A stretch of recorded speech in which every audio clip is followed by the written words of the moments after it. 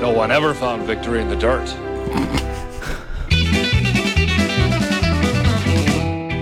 Welcome back to Quaid in Full, the podcast with all the fox to give about actor Dennis Quaid. I'm half-hearted, get it? Voiceover, Sarah D. Bunting. I'm here, as always, with my co-host, uncredited Arthurian cameo, Jeb Lund. Hello, Jeb. I'm the dragon now, dog. And joining us today is first-time guest and trebuchet consultant, David T. Cole. Hello, Dave. Yikes! Hello, thank you for having me. So, yes, it's been a while, listeners, listener, and we are embarking on season 5 of Quaid in Full, which is the mid to late 90s.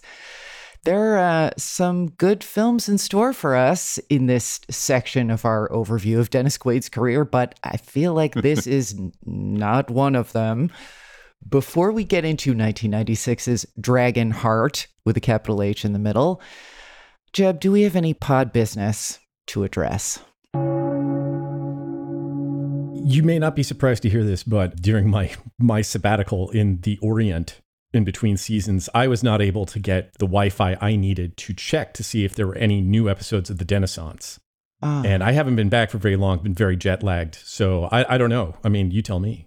There are no new episodes of The Denisance. I checked. Talk about a long hiatus, which he's not spending filming Tiger King, so I don't know what his excuse is. I still haven't listened to any of the old episodes of The Denisance. I have no excuse. David, did you have to hear any of that when Tara decided to do our research for us? No, thankfully, I'm blissfully unaware of what you're talking about his podcast, about most things to do with Dennis Quaid. I'm really just here for Dragonheart, guys.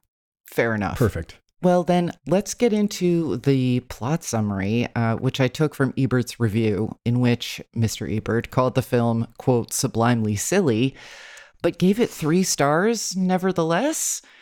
Ebert trying to find the joy. Again, we see that a lot on Quaid in Full.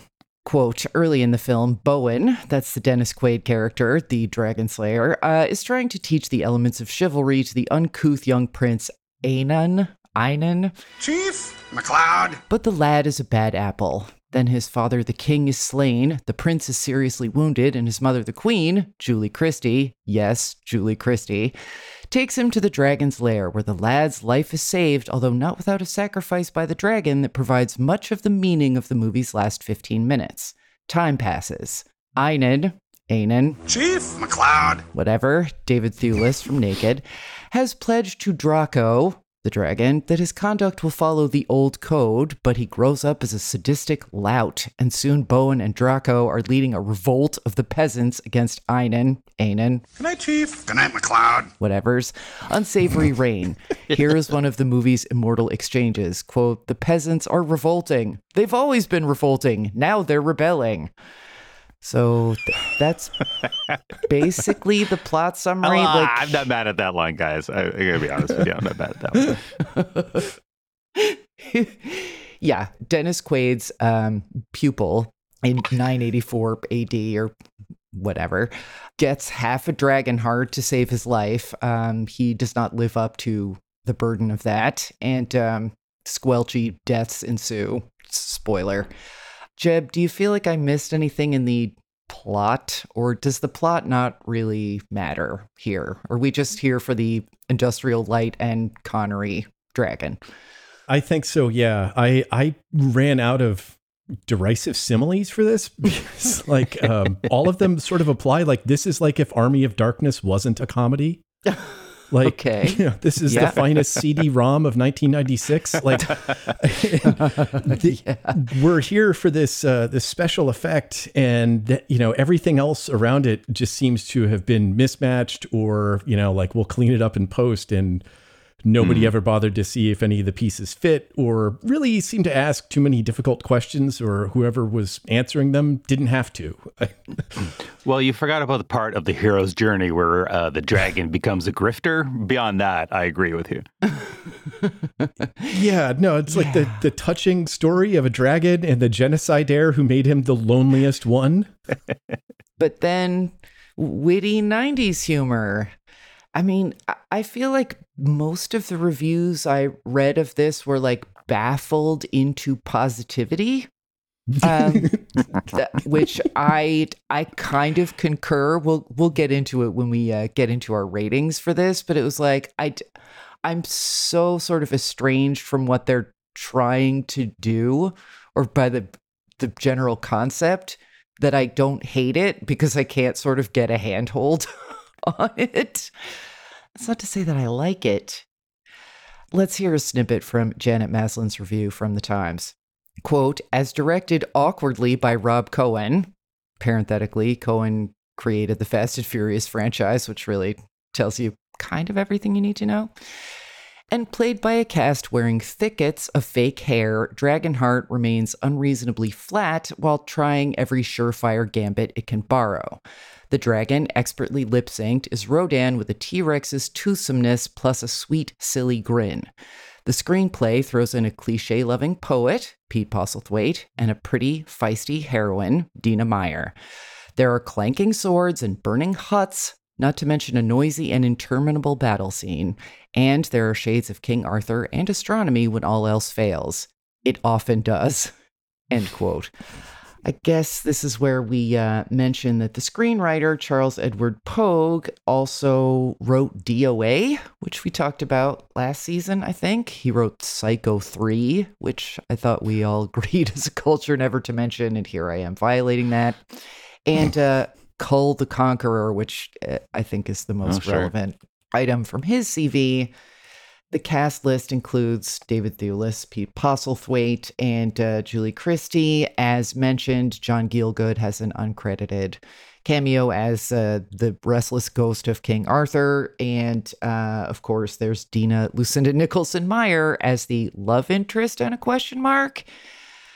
Yeah, this... Also, if you just want to like do the IMDb thing, there's a dragon in this named Draco, and Jason Isaacs plays Draco Malfoy's dad in the Harry Potter series. And it was fun to see him and David Thewlis together. And I wonder if like at any point during the Harry Potter saga, they were like, do you remember when we were in Spain on that thing that was awful? Yeah. Were they in Spain or Slovakia? I read the production notes on Wikipedia, and they said this was filmed in Spain.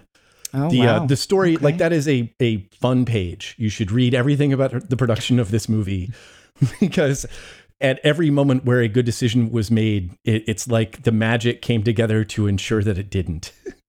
There's also much magic to be found in the keywords section, particularly dragon-human relationship. That's one of my favorites of all time. Yeah. This doesn't know exactly what it's trying to be, which, given that it's basically a medieval dragon epic, like, it's pretty hard to be confused about the brief as a film production, but, like, sometimes it's a comedy, sometimes it's very interested in old codes of chivalry, sometimes it's a what not to wear episode about wigs of the 90s. It just is very kind of muddled, I think, about what its reason is for being, but it mostly keeps moving, I have to say. Like, it could have been 10 minutes shorter, and that climactic, quote-unquote, battle scene at the end was boring and confusing. It was like the chase scenes in Batman, that it's like, where even are we? Why is it so dark? But yeah, it was okay. But I'm not sure Sean Connery thought he was in the same movie that everyone else thought they were in. Would you guys agree? He literally wasn't. I mean, he was in a studio somewhere back in Edinburgh. But yeah, totally agree. Because speaking about how confused the tone of this movie is and exactly where they're going, the first instance that we're introduced to the dragon, he's all gotta follow the old code, and Prince Arthur would be spinning in his grave. You can see what humanity's doing now. And then 10 minutes later, he's running grifts with Dennis Quaid. So there's a lot of confusion even with the character of the dragon, who should be, the pillar of the old code in this movie, being the oldest creature around. So you're in for some inconsistencies with this movie, putting it lightly, when you realize that not even the dragon can follow the old code. Yeah. And that goes for lots of people. You have Pete Postlethwaite as a priest being encouraged to take the kill shot at some point. And you're like, and there's no, dramatic value to his doing it. It doesn't close an arc. It doesn't counterbalance some other structure in it. It's just like they didn't have him doing anything else. And they're like, well, somebody's got to take the kill shot. Yeah. Well, and this is after like a fairly lengthy sequence in which slam poetry is derided at length, which like, I am a poet, creaking. I've got no problem with a screenplay shitting on poetry for no reason or any reason. But yeah, then all of a sudden it's like is this like a backdoor pilot Ronin situation? It's Pete Postlethwaite. Like this is what you're doing with him? Right. And the humor, okay. Well, let's quote enjoy a brief clip from the negotiation during which Dennis Quaid is in Dragon Connery's mouth, and it's a standoff or a sit-off, I guess.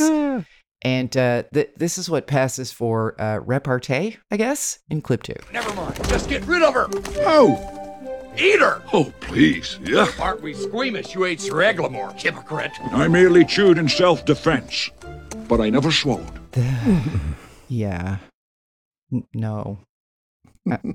I mean, I don't know, this is like half an hour after the like opening establishing sequence of The Code, where it's very like Superman 2, I regret to tell you, my son, that your destiny, what are you? What are you, movie?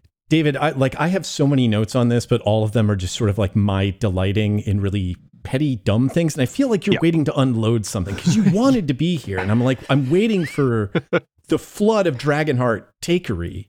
Well, okay. So you were talking about the scene in the mouth.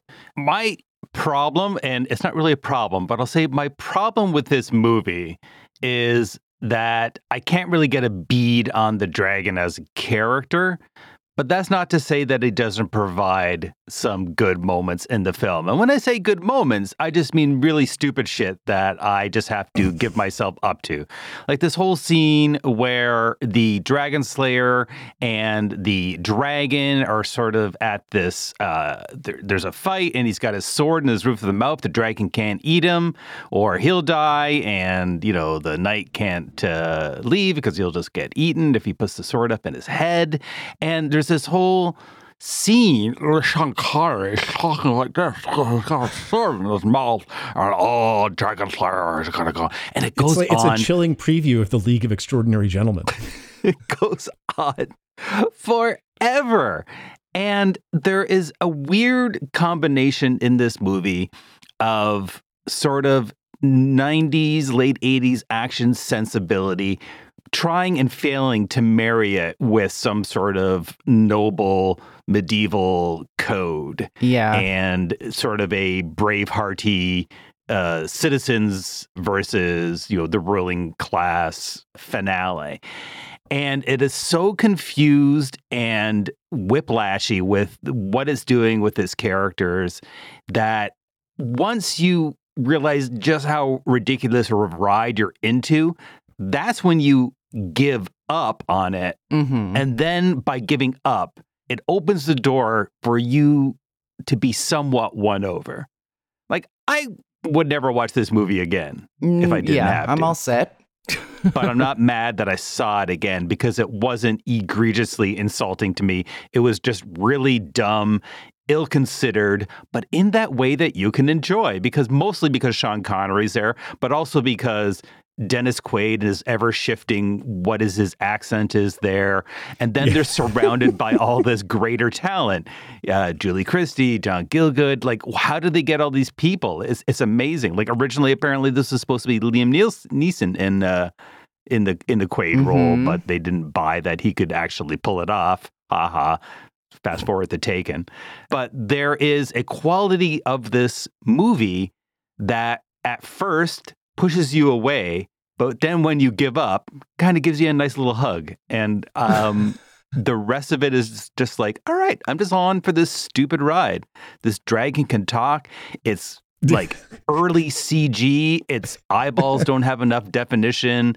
There's a whole bunch of things that are wrong with this movie, but I don't really care because it's just so dumb that I am kind of won over by it in a weird way. I felt this way about Cuffs.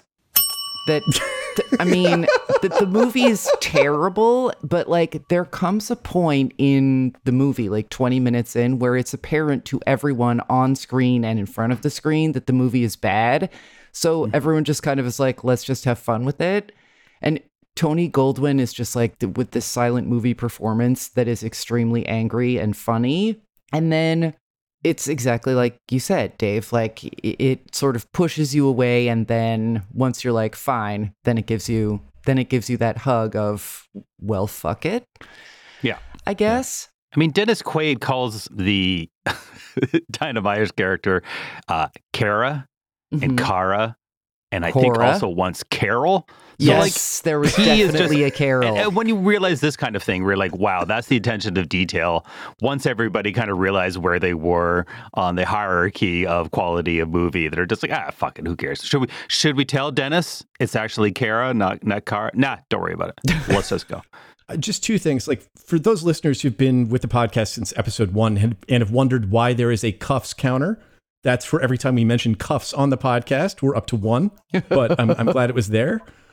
I can't believe it's only 1. I'm glad you were both here for this moment. And I'm glad that both of you had that experience, because I remember seeing the reviews that were sort of positive about this, and because it came out when I was too old for it. So I never saw it. And going in now, I've got the attitude of like, well, maybe this will be good and it's something I can show my son.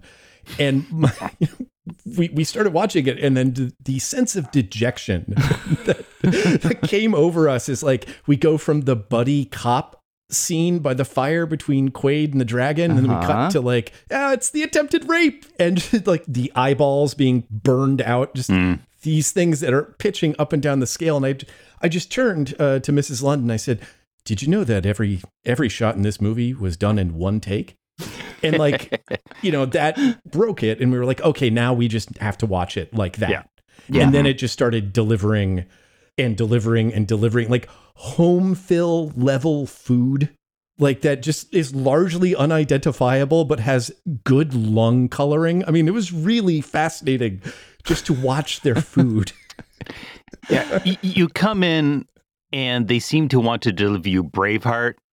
But then once you realize they're actually giving you Lethal Weapon 4, then you're like, oh, okay, this is where we're at. Like the scene where the dragon is bolo tied with some sort of catapult device that he has on his horse. I don't understand the physics there, but Quaid kind of captures the dragon in mid-flight and then is dragged through a forest, and the dragon keeps on delivering all these quips. So like, oh, you got a nice walk through the forest, and that's when he says yikes, which I played up at the top.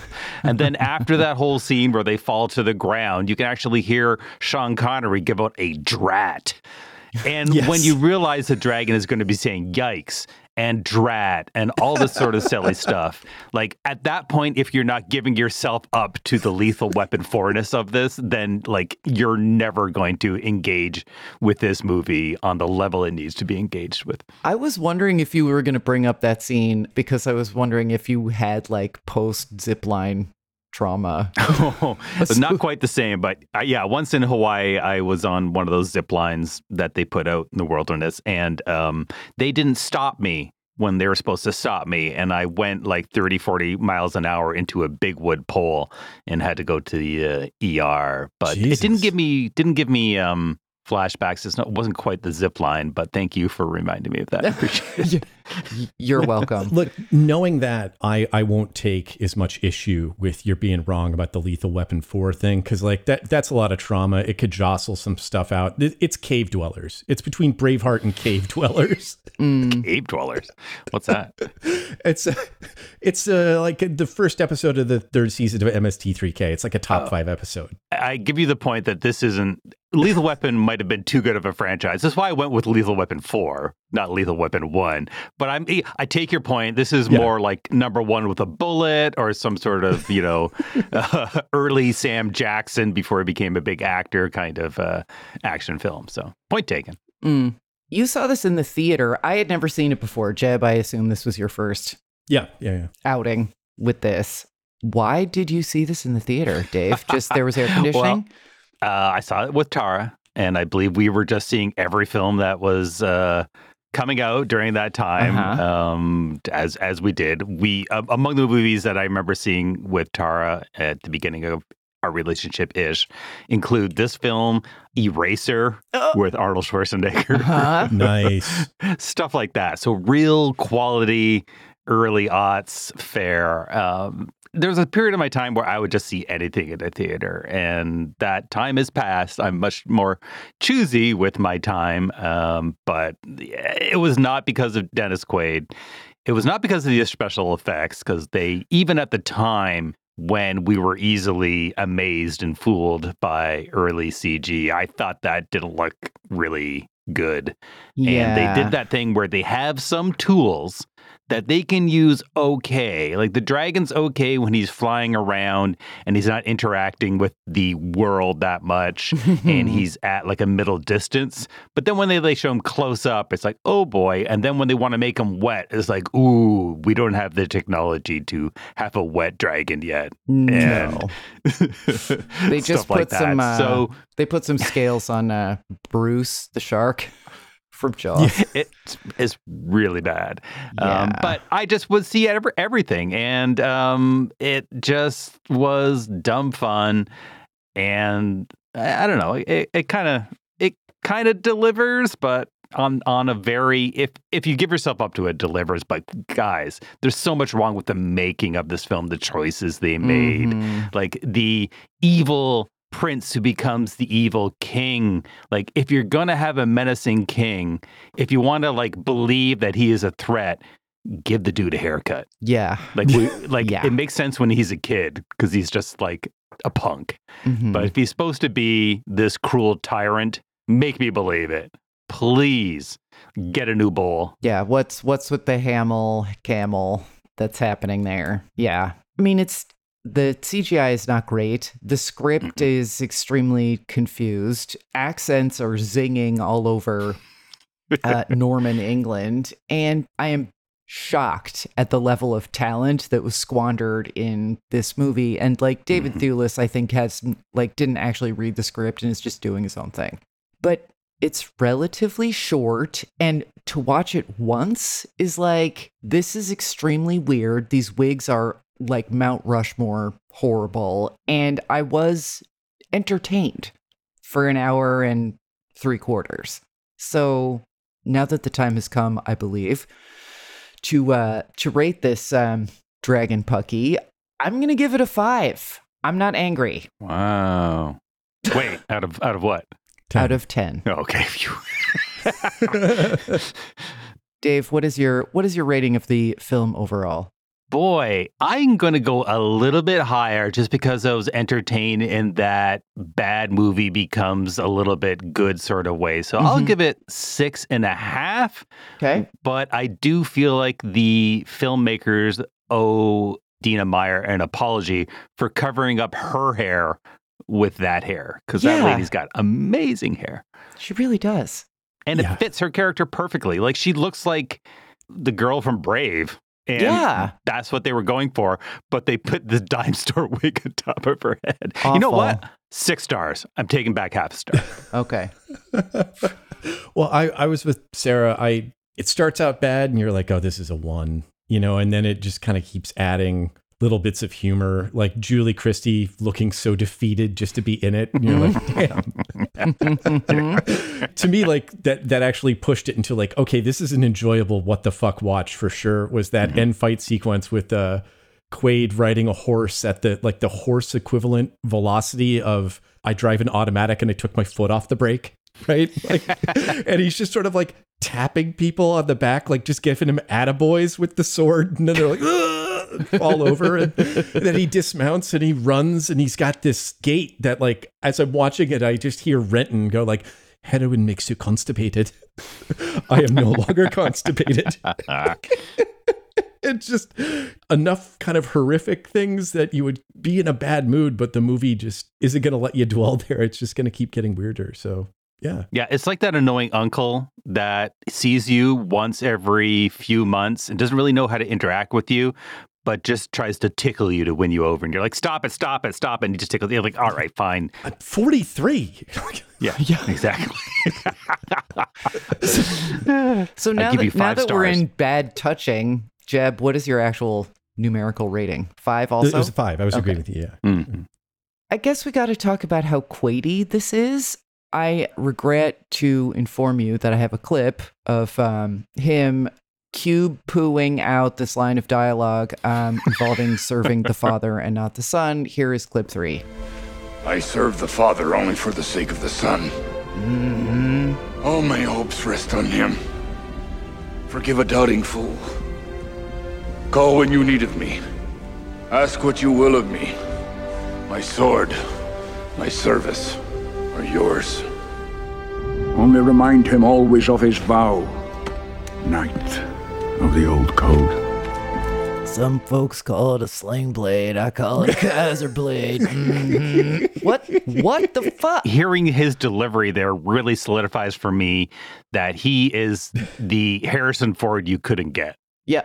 That dogs him throughout his career when he does action roles. Like, okay, I see. They wanted Harrison Ford. They got Dennis Quaid. Yeah. It does seem like he was in contact with Connery or at least orally enough that he started to sort of absorb the accent and was like trying to do it, and then it didn't work. But then it's so inconsistent. Like you can tell the order in which they shot a lot of this stuff depending on where in the register he is and how Scottish he's trying to be. Totally. But there's other scenes where he's just like being Texan Dennis Quaid, which that actually works better. Like just have him be Texan. Who cares? Like they spoke Middle Totally. English. We're not going for stark realism.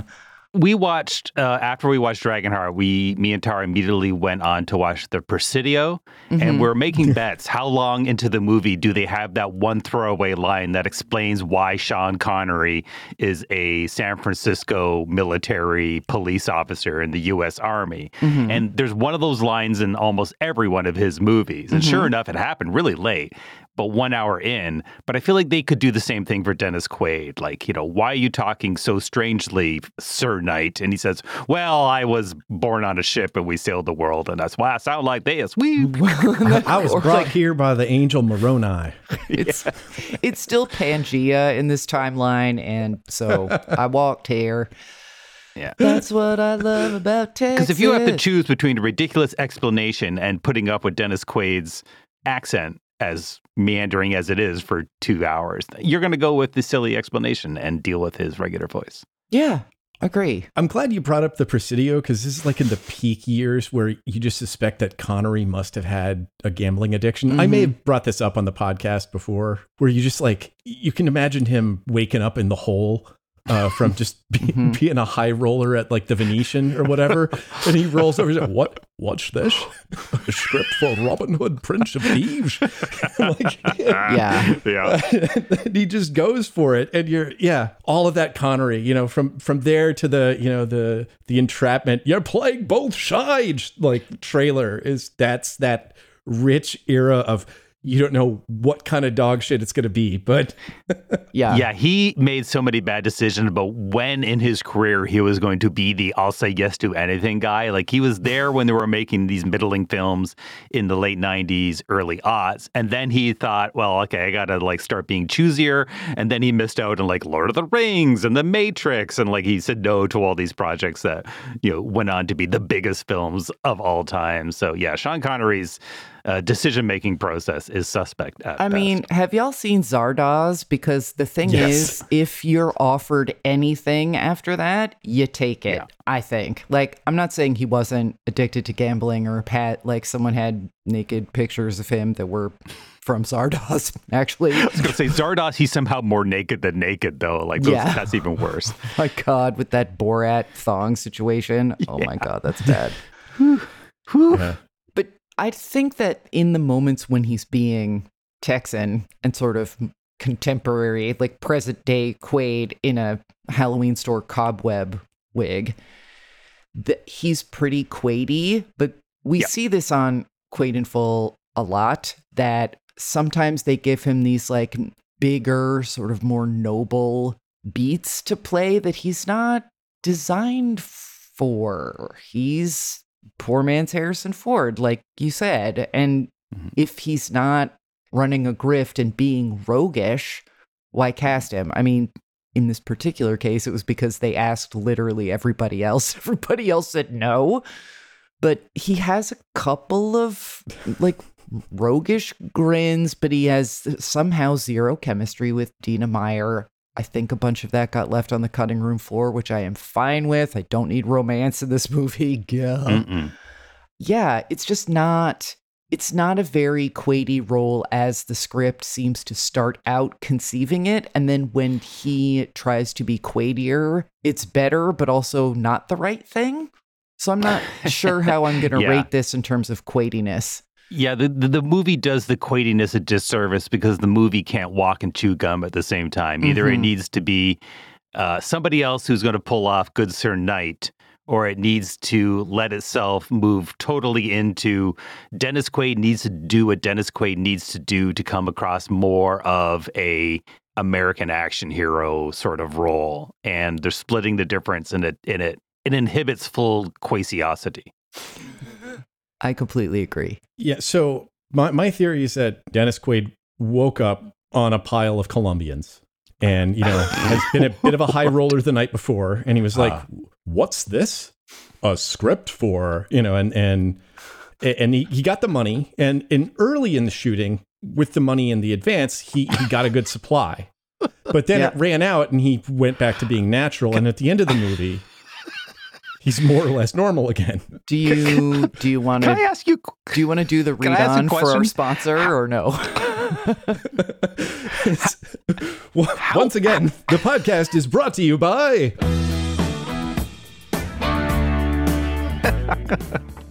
How many of your celebrity theories involve them waking up somewhere in confusion, in dark, small rooms? I gotta believe that they all wake up every day, like normal people, and they put their pants on the same way we do, one leg into a $3,000 sleeve of snakeskin. Boy, wow. I feel like this is not Quaidy, but with like his role is John Hurt. And then there is a little Quaid alien in his stomach trying to get out. And that's sort of where it is. So like eventually that little Quaid monster pops out of his stomach and runs around the room here and there, but not for the whole film. I really like that metaphor. And it's sort of like instead of a chest burster, it's like a swollen lymph node of Quaid. Or I can hear a gentle tapping on his chest. What is that? Tap, tap, tap. Can I come out now? Can I come out? It's Dennis Quaid. I want to be in Dragonheart. Oh, God. I also feel like Quaidosity is close enough to Connorifitude that they don't work all that well together. It's not a chocolate and peanut butter situation. It's a cocaine and peanut butter situation.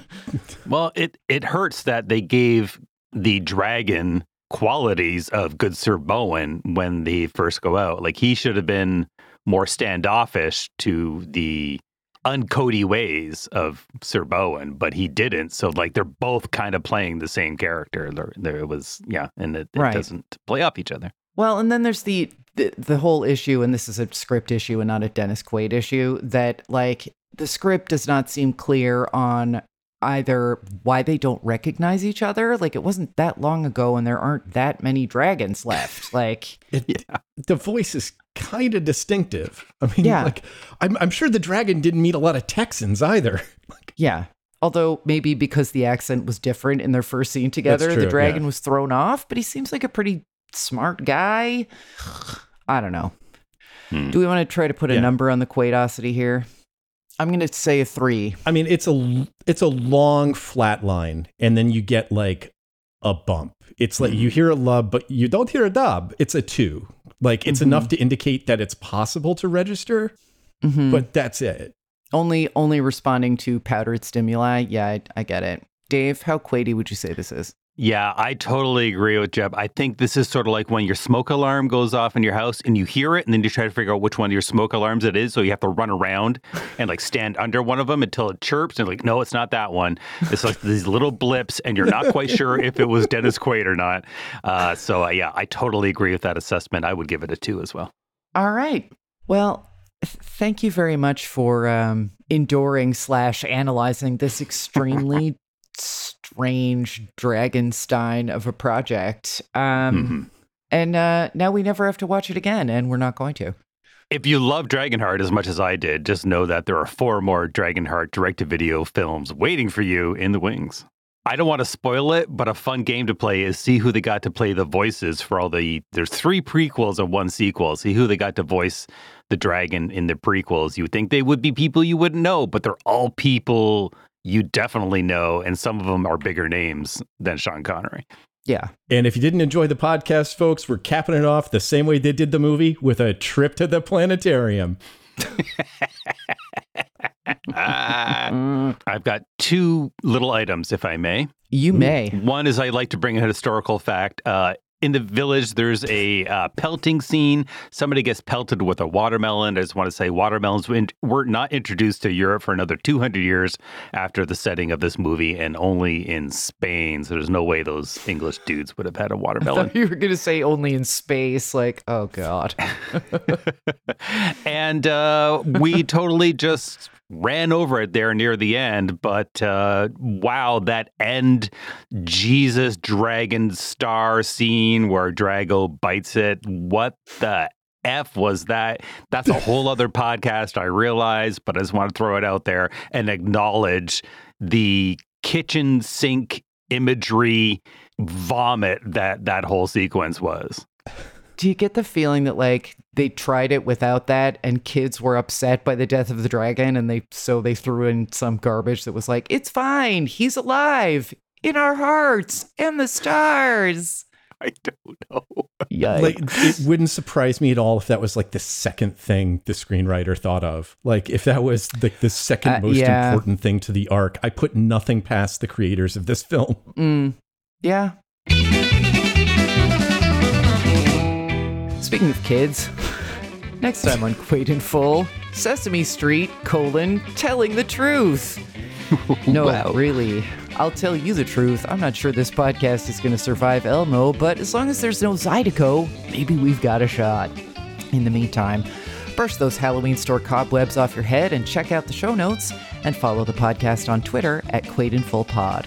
Wondering when your favorite Quaid joint is getting covered, or want to advertise on a specific film or TV show's episode? DMs are open. And get even more content at our Patreon page, patreon.com/QuaidInFull. Quaid in Full is hosted by Sarah D. Bunting and Jeb Lunt, and edited by Jeb Lunt. Don't subscribe yet? Get off your ass. Get it? Because Postlethwaite is... Never mind. And go sign up wherever you get your podcasts, and rate and review Quaid in Full so other people can find it. Thanks for listening, and we'll talk to you next time.